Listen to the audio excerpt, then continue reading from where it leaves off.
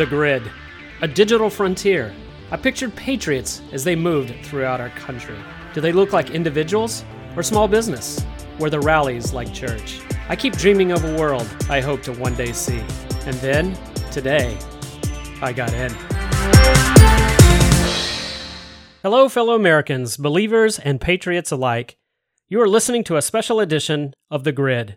We've titled this series, January 6th, Eyewitness Testimony. Sean Griffin and I sat down with two individuals who attended the now infamous Trump rally.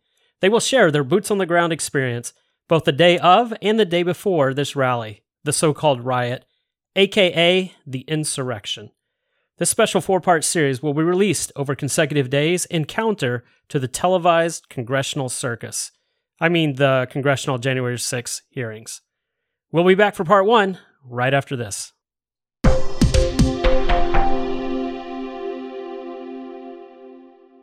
Welcome to this week's News and Review, and what I'm dubbing, Are You Kidding Me? In economic news, gasoline topped $5 per gallon as the nationwide average continues to soar. We're told this is Putin's gas hike, but come on. The trajectory line was already increasing dramatically way before Ukraine. And Biden's energy secretary, ex-Michigan Governor Jennifer Granholm, says the solution to these energy hikes, just go buy a Tesla. Are you kidding me? Inflation on an annualized rate hit 8.6% this week, another 40-year high. We are setting records almost every month, and not the kind that we should be proud of. Ask most Americans if they feel the 8.6% inflation, and you will get a chuckle. Why? Because in most cases, 8.6% is woefully understated. Yet this administration is in a tailspin. Biden is reportedly going to visit Saudi Arabia soon to try and come up with a solution at the gas pump. Really? How about allowing us to drill domestically so we aren't dependent on the Saudis, whose only ally is themselves and their bank account? Are you kidding me? In political news, a man was arrested this past week for planning to kill Justice Kavanaugh. Yes, you heard that correctly. And when I say planned, this is not mere idle conversation. This 26-year-old person had traveled all the way from California and was dropped off by cab in front of Kavanaugh's home. Having seen two U.S. Marshals, he walked away and eventually called the police on himself. Among the contents he carried were a Glock 17 pistol, a knife, zip ties, pepper spray, duct tape, hammer, screwdriver, and a crowbar. He openly stated he was motivated and how Kavanaugh might vote on the Dobbs case that would change Roe v. Wade precedent. Not a peep from our liberal friends. The New York Times buried the story on page A20. Are you kidding me? Fox News reported on June 11th that the Democrats are openly admitting the U.S. is falling apart under Biden's leadership. According to reporters Reed Epstein and Jennifer Medina, quote, many Democratic lawmakers and party officials are venting their frustrations with President Biden's struggle to advance the bulk of his agenda, doubting his ability to rescue the party from a predicted midterm trouncing and increasingly viewing him as an anchor that should be cut loose in 2024, end quote. Wow, that is a damning statement, and the circus of the January 6 hearings in Congress is not helping Biden. If there ever was a prime example of congressional behavior that is woefully out of touch with the average American, this is it. Americans are being crushed under inflation, and Biden and the Democrats want to talk about the election certification that is done and gone. Are you kidding me? News and Review Special Focus. The story behind the story. Today we're going to talk about the following: a gubernatorial candidate, the FBI, partisan politics, and God's sovereignty. They are all related. While this story comes from the state of Michigan, the principles are applicable to every single person in every single state. So please listen carefully. So here's the story. This past week, it was reported that Michigan Republican gubernatorial candidate Ryan Kelly was arrested by the FBI and charged with several misdemeanors related to January 6, 2021. Specifically, that he was part of the group that was inciting the now infamous, but debunked, attempted insurrection. Those who don't know the story behind the story, especially my fellow patriots, are quick to call foul play, and it's just another example of the heavy-handed government punishing political opponents. That's the conservative narrative, but I want to dive deeper and tell you the story behind the story and related news that is truly an eye-opener. So first of all, I am no Ryan Kelly fan, pure and simple, and I can give you several examples of why that's the case. First, I've attended at least 3 events where Ryan Kelly spoke, Honestly, he sounds like a Democrat who's just repeating talking points, Republican talking points, with no substance. I saw him at 2 Republican events and also 1 rally in Lansing, Michigan. All he's doing is spouting talking points with little substance. That in itself isn't alarming, but it just doesn't float my boat. But my second point is that at one of these Republican events, he called out the Michigan congressional leaders, including the Republicans, and blamed them for not accepting petitions that he had delivered to the Capitol. He used this as a rallying cry of why they all need to be replaced and that we need fresh blood. Well, one of the state Republican senators that I know was actually in attendance, and she got up and spoke into the microphone to call Ryan Kelly to account. What he had done is taken a truckload of petitions and then dumped them on the Capitol steps like trash. Then when the Michigan legislature didn't come out and pick them up for him, he whined and claimed that they just wouldn't accept the petitions. This is what liberal and godless leaders would do. It is not for those who claim to walk in honesty and integrity. And then as related to his arrest, some reports suggest that he disguised himself on January the 6th, wearing face coverings and a backwards baseball cap, sunglasses, encouraging people to go into the Capitol. This reeks of someone who is hiding, deceiving, and not willing to stand out in the open with his own rhetoric. So for those reasons, I'm really not sorry to see his gubernatorial campaign have this kind of speed bump. But now to the seemingly unrelated but extremely relevant story. In the past week or so, the Michigan Supreme Court upheld the canvassing board's decision to disqualify the top 2 Republican gubernatorial candidates in the primary because of fraudulent signatures trying to get on the ballot.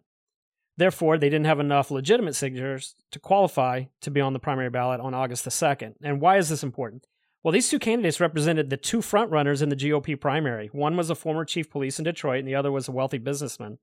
The former chief of police likely had a shot against the tyrant Whitmer because Detroit is a Democratic sanctuary, but this police chief likely would have siphoned off a significant amount of votes. But by the way, Ryan Kelly, while not a frontrunner, was often running in the polls in somewhere between 3rd and 6th place in the pre-primary polls. So now to the canvassing board. This is a bipartisan board with 2 Republicans and 2 Democrats. But wait for it. All 4 of this canvassing board are appointed by the governor. That would be Governor Whitmer. It's likely the 2 Democrats are hardcore, and the 2 Republicans are likely rhinos, as Whitmer would never appoint staunch conservative freedom-loving Republicans to this board. The canvassing board is the one who invalidated the top 2 candidates. So now, this is speculation on my part, but the move to invalidate these top 2 Republican GOP gubernatorial candidates seems like an attempt to cripple the GOP's chances in the fall's governor's race in November. Even outside news sources are pointing to this as a big blow to the GOP chances to win the governor's seat in Michigan. Now, I'm not claiming to be a prophet by any means, but I've asked, God, where are you in all of this? And I was reminded that the candidate that we support is Garrett Saldano, is running strong. He typically is polled between 3rd and 5th place in the GOP primary. Well, number 1 and number 2 have just been invalidated. Ryan Kelly is not going to get GOP support now he's been arrested by the FBI, because you can imagine if he was to win the primary, it would be so easy to campaign against him because the campaign slogan would just be, are you going to elect someone who might end up in jail? So that's not going to happen.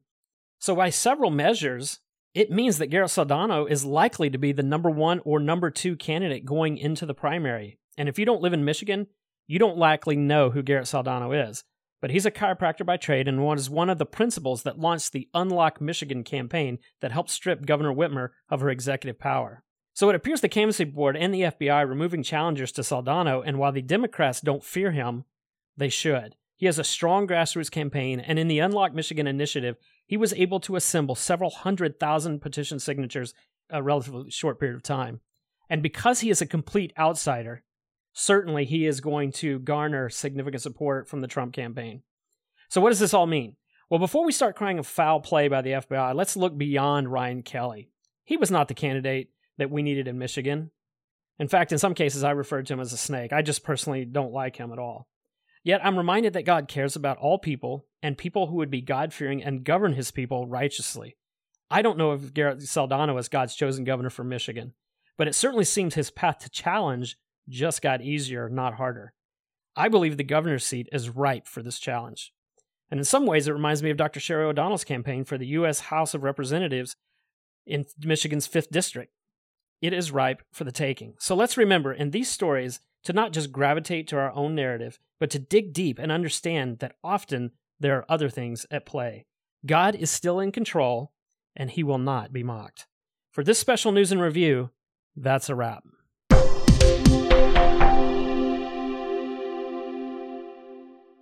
June 9th, 2022. The desperate Democrats in Congress did something I've not seen in my lifetime.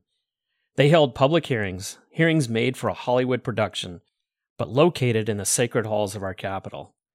Not to talk about the Russian invasion of Ukraine, or the aggressiveness of China and East Asia, or the domestic problems of 8.6% inflation, a 40-year high, by the way, or surging gas prices that topped $5 a gallon this week, or the border crisis exacerbated by this administration's acceptance of illegal immigrant behavior, or even the attempted assassination of Supreme Court Justice Brett Kavanaugh because of the court's apparent correction of long-precedented bad case law with Roe v. Wade, or even maybe the other countless examples of failed policy after failed policy. No, this public spectacle was to revisit January 6, 2021, when a few hundred idiots broke into the Capitol amongst tens of thousands of otherwise peaceful patriots. I knew this day would come. That's why we did 2 interviews, not of political pontificators or biased pundits. We went straight to the source. We interviewed individuals who were there on January the 6th, who saw with their own eyes and their own ears what actually happened. No grandstanding, no self-serving bias, just plain old eyewitness accounts. As I said, we knew this day would come, and so it has. That day is now. Today, we listen in on this interview with Elliot. Today, we have a very special guest with us, Elliot Jordan. We've known his family for years. Originally from Southwest Michigan, Elliot's 23 years old and currently resides in Knoxville, Tennessee. He's a videographer, works both independently as well as for a church, and has a lot of experience in the media world. So, Elliot, I really appreciate you spending some time today to talk to us about January 6, 2021. That is a date that many people look at with very different and opposing point of views. On one side of the coin, it was a day where people finally had enough and said, we need to stand up for freedom and righteousness and truth. All the way to the other side of the spectrum, that this was basically the greatest insurrection we've ever seen in our country and the greatest threat of democracy that we've seen since our founding fathers. But what I'm really excited about today is that you were there. Is that right? I was there. Yeah. I just started working for a church down in kind of the Tennessee area, and the pastor there, he's a very outspoken guy, big patriot. And he asked if I wanted to move down early. Basically, I think it was 5 days early. He asked if I could come down the next day because he had a way for me to get to the Capitol. And I was like, of course I'm going to go to that. That's not something you're going to miss.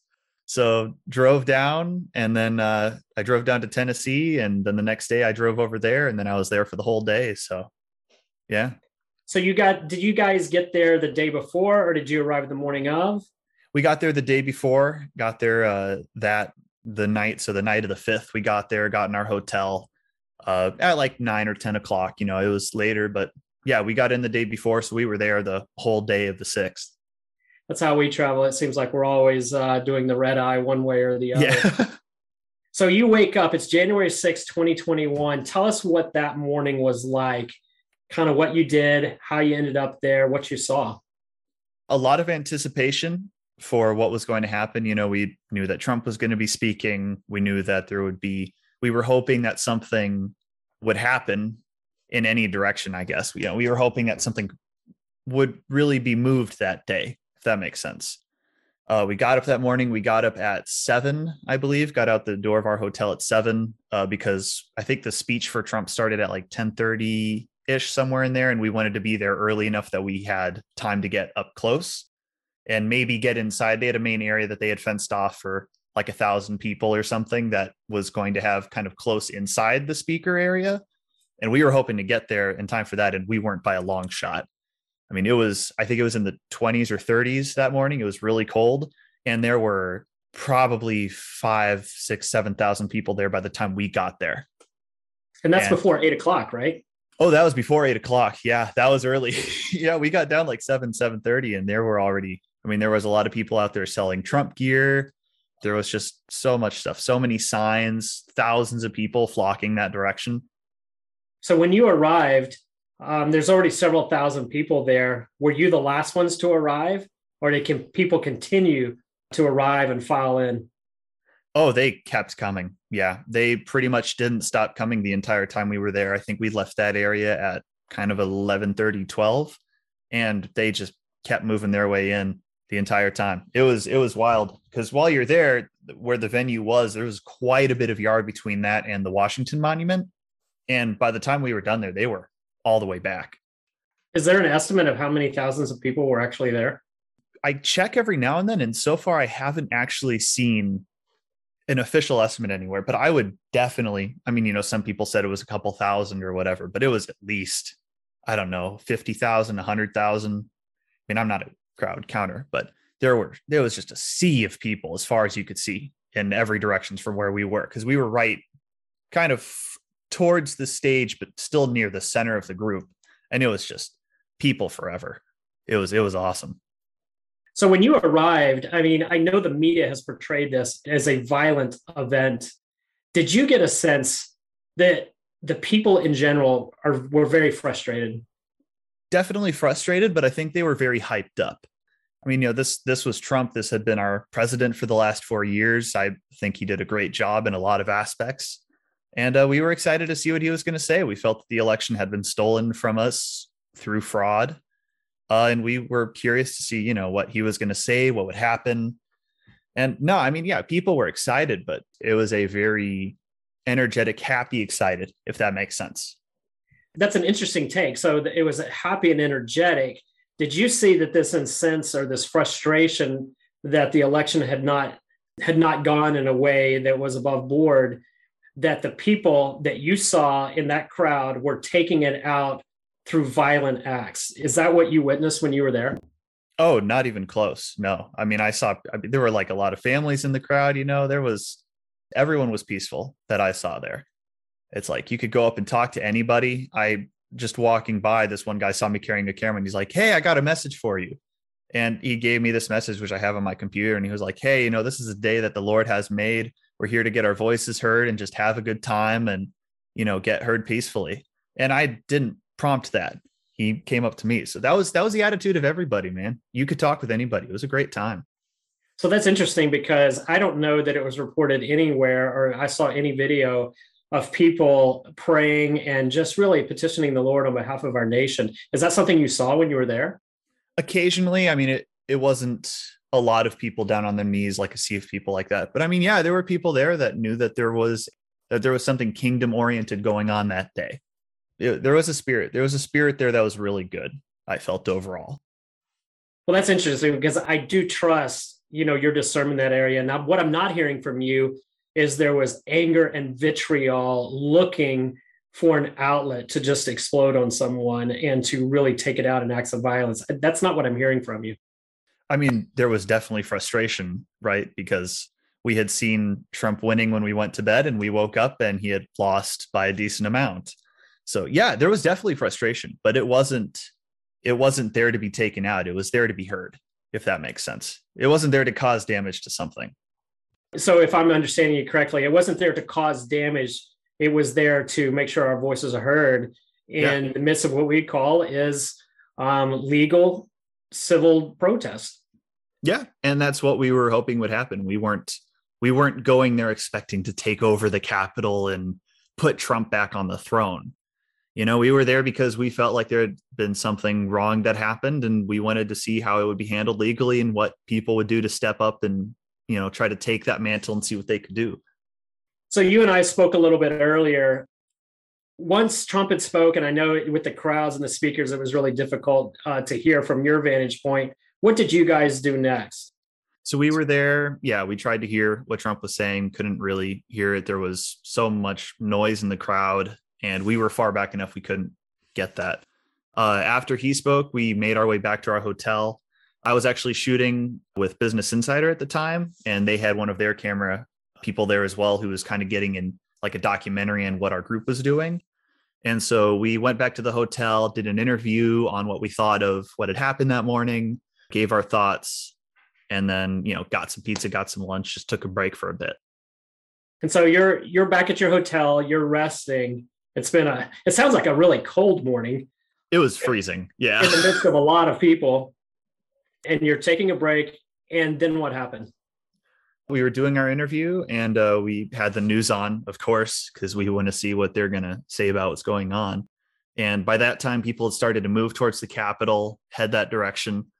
And we saw them getting up there and we were like, hey, great. I mean, that was part of the plan for the day, was that we were going to move over to the Capitol to let the senators and people in the House know what we were thinking. And then we saw an article that someone had broken in. We saw an article that someone had been shot inside and taken out. And during that whole time, we were still at the hotel, but we figured it was like, all right, if we're going to get down to see anything, we have to go now. You went down to the Capitol. What did you see? Did you see thousands of people storming the Capitol and trying to get inside? No, actually, most people were leaving by the time we got there. And I think that was at probably about 4:00, I want to say. But there was already a lot of people heading out because they were like, hey, police are starting to show up. Feds are starting to come that way. And we got up there and it was like there was a couple thousand people that were on the steps there. There were a bunch of people kind of in the yard, but they weren't doing anything. They weren't destroying things. They were just there chanting along and having a good time. There wasn't any violence that I saw while I was there. So after all of that happened, how did your day end? It ended because we hung out there for a while. I think it was about half hour, 45 minutes, just kind of taking it in what was going on. And then we had like a SWAT van go by and we were like, well, we stayed at kind of the outer lawn area of the Capitol. We didn't go up to the steps or go inside. And we kind of figured that, if they were going to start doing something, then we needed to be somewhere safer. So we started heading our way out from the police, because they're going to try to enforce law, which no one was breaking, but they were there to do their part, I guess. So we headed back to our hotel and went to bed and then headed out the next day. I mean, it was exciting, but it wasn't like it felt life-changing or anything. It was another protest for me. I think one of the interesting things that you said is the protest was exciting, but it doesn't sound like you ever felt in danger yourself, that there was anything that was triggering, hey, we've got to run away. This is dangerous. Violence is about to erupt. Did you at any point feel that? Oh, never. No. And I do some protest documentaries every now and then, just mostly for myself, just to kind of be there in the different crowds. I've done a Black Lives Matter protest. I've done an anti-COVID lockdown protest. It felt very peaceful. No one was there in anger. There were some people who caused trouble that day, right? It's like there was some equipment broken, I think, from a news agency. That's not okay, obviously. And then breaking into the Capitol, some of the damage caused. It's like, that's not okay either. And I don't think anyone thinks it is or was at the time. But not like 99.99% of people were there to make their voices heard and just have a good time. It felt like a party. It really did. You could talk with anybody. People were friendly. They were giving advice on where to go. It was just a good time. So have you seen a lot of the news reports that showed, their version, if you will, of January 6th? Have you seen some of those on the major media outlets? Oh, yeah. I mean, I followed that closely just to, see how they would spin that. I knew what my experience was like there. It's like, okay, let's see what people said about it. And they ignored everything that happened except for what was bad, right? It's like, I think most people can agree that like the damage caused to the building, not okay. Like that kind of thing was not okay, but that was a tiny, tiny, tiny portion of what happened that day. And to see it covered that way hurt a bit because we've seen the Black Lives Matter protest coverage over the year and the damage that caused and how for the most part, they either just ignored what was happening or just focused on the nice parts. It was a great time had by all. And to see it twisted into something as like the greatest insurrection that's ever happened in our country. It's like that felt a bit wasteful of the term insurrection. So if I'm understanding you correctly, what we saw in the major media outlets at best was incomplete and at worst completely inaccurate. Oh, yes. Completely agree. Elliot, I did not know that you have covered some Black Lives Matter protests. Can you take just a couple of minutes to contrast this protest versus what you saw at a Black Lives Matter protest? So the Black Lives Matter one that I covered, it was a peaceful one. Nothing happened there. It was pretty calm. There was, I want to say, around 800 to 1,000 people at that one. It was a good size. There was a lot of yelling. by everybody. Most of it anger and what felt kind of like what to them was like a righteous anger, and a lot of because when I go to these kinds of things, I like to see what the people there are thinking. What are their reasons for being there? And I can tell it's a good protest when each person has an individual reason for being there. So it's like I go to a COVID lockdown protest, and like this person will say they lost their job. This person will say their business has been suffering. This person will say that their friend's out of work and they need to get back. But when I went to the Black Lives Matter, it's like I talked with everybody, and no one had a personal reason. It was they recited back the grievances given by the main speaker, and then kind of said that like because most of the people there at the Black Lives Matter protest were white, which I found kind of funny, kind of white, college age. And most of them felt like they had some guilt in what was going on. And you could feel that like it was not comfortable walking around that group because none of them were happy. None of them were excited to be there. They felt like our society is dying and this is our last hope, is what it felt like when I was there. But to contrast that with January 6th, it's like it felt like people were having a great time and they felt like democracy was going to do something great that day. Wow. I do think it's important. And I would tell you this because I am a seeker and lover of truth. And I will tell you, there are many who have similar political persuasions as I do, who would say that all Black Lives Matter protests ended in violence and destruction. And it doesn't matter to me whether it's for my cause or against my cause in the way I believe. I still am a believer in truth. And so I really appreciate you sharing the fact that that was a peaceful protest, because we need to call that out when that's true. Because I know that when you watch conservative outlets, that most of the BLM protests were portrayed as violent. And certainly there were quite a few that were violent. But it's nice to hear that you went to one that in fact was not the case. So I'm also interested about, you said that it felt like there was guilt there. When the speakers were talking about the grievances, was it meant to induce that guilt? Was it, here's the grievances, or was it people who are not of color are responsible for this and need to be held accountable and should feel guilty for all the things that we've endured? Is that some of what you experienced? It definitely felt like pushed on guilt, which was it was comedic in a sense, because you had and I mean, yes, there were different races there, but for the majority, it was kind of my age, kind of like 20s, low 20s, white college student age. And, they had the speaker up there. It was this big black guy. He was a powerful speaker, but he was just going like, we're in chains. And then the crowd would go back, we're in chains. And he was doing it from like the perspective of like, the African community is so downtrodden and this is what we're saying. But it was just all these white people saying it back, which felt, I mean, it was very strange. It was very surreal. Because I mean, I wanted to figure out why all these people were there, and most of the people there that I talked to, and I tried to talk to people from different races, different backgrounds. It's like there was an African-American lady who was there who was very passionate about being there, and she had personal reasons. She had a brother or two killed during the drug war.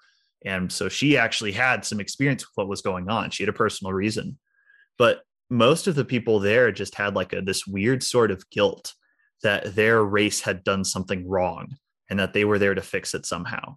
It was really strange. It felt oppressive in a very weird way. So I'm going to put a shameless plug in here for one of our previous podcasts where we talked a little bit about critical race theory.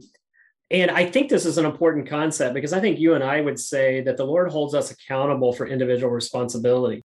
And I absolutely believe racism is wrong and is evil. And I don't believe that's what the Lord has called us to. Of course. But this movement, I think, has a huge desire to place that guilt upon system structures and race rather than individual responsibility. Because when you desire to overthrow and tear down systems, individual responsibility has no place in that conversation, because you can't really say, well, this person is a racist, and because that person's a racist, we now need to tear down the whole system. What you have to do is you have to say that race is racist and these systems are inherently racist. And therefore, now we have the justification we need to tear that down and rebuild in the image that we prefer. Yeah. So I find it very interesting as you share that guilt was just generally and sort of universally pushed out. Yeah. Well, I mean, yeah, it's like, is every system going to have its flaws? Of course. It's like, I don't believe our system is perfect, but I believe it's the best we've had. Definitely, if you look at history, it's the best we've had. And it's come through a lot to get here. It's like, yes, every system is going to have a bias and an issue, but to categorize the entire system that way throws out the baby with the bathwater. I agree. I'm going to have to apologize here because I think I got us a little off track. It's very unique that somebody's been to a BLM protest and this January 6th protest. What I would say is from a neutral point of view. So when you said that, I was like, wow, I really want to hear about this. Well, if you want me to tie it together a little, it's like when I went, I didn't have the same fear of talking to people at the Black Lives Matter one that I did at the Trump rally at January 6th. Because, I mean, I'm a talkative guy. I'm a friendly guy. I like going and talking to people. And at other protests, it's like I can go up to people and I'm like, hey, this is my name. I'm here to do this. Do you have any thoughts to give? And when I did that at January 6th, it's like people were very happy to say why they were there. And they were excited to talk about what was going on. But at the Black Lives Matter protest, no one would give me anything.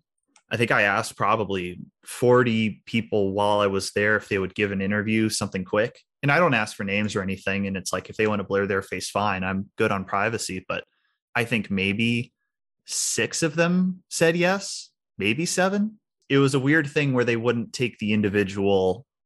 There wasn't an element of individual there. And there definitely was a January 6th. People were very excited to tell you where they'd come from, why they were there, what they believed in. That's astounding. Was there anything about January 6th that we haven't covered that you would like to make sure you share? There was a lot of coverage in the media kind of portraying it as a white nationalist uprising in a way. I see that a lot of places. I mean, yes, was a lot of people there white? Yes, I was there. I was white. I thought it was really strange, and I don't see it talked about anywhere, the sheer crazy amount of mostly Chinese individuals there who were there to protest the CCP in a way and bring up that, hey, we came from this place and this is what's going on in our country, and we don't want that happening here. There were probably a dozen or so tour buses that showed up while we were there, just walking the streets, that were just filled with Asians that were just there to join the crowd, which I thought was kind of it wasn't a group I expected, but it was cool to have them there. It was cool to have everybody there. Well, I would have never made that link, but that's true. If they have lived under that regime in China, they understand what elections that are not fair, that, are just presented as really, I would say, almost as just a secondary thought. It just to create the illusion that the elections are actually occur and that you can trust them. And so I don't think I would have ever thought that, yeah, people would show up saying, we've experienced this in our country. We absolutely don't want that to happen here in the US. That's why we came here. Yeah, I didn't expect it at all. They were everywhere. They had dozens of cars that all had signs on them talking about down on the CCP, talking about fair elections. And like one of the pastors with us, he was from Iran originally. His family fled the revolution when that happened there. So he was there because he had seen revolutionary things happen in his home country, and he wanted to avoid that here. It's like there were a lot of people from overseas that were there that had come and moved to America and joined the American dream as it is now, and that were there because they felt like they were going to have something come over from their country that they didn't want. Man, I just really appreciate you sharing this. And I'm just excited that I can get a real firsthand account of someone who was there, not something that's coming through, the VHF signals to the TV and trying to paint that narrative. Unfortunately, I think this is all we have time for today, but I am excited about interviewing you in the future because I think in interviewing you have a lot of perspectives and a lot of experience that a lot of us don't, because you've traveled and visited some of these things. So if it'd be okay, I would love to reach out again at some point and sit down and have a conversation that our listeners could learn from. Hey, I'd love to be back. This was a great time. Thank you for having me on. Thank you very much.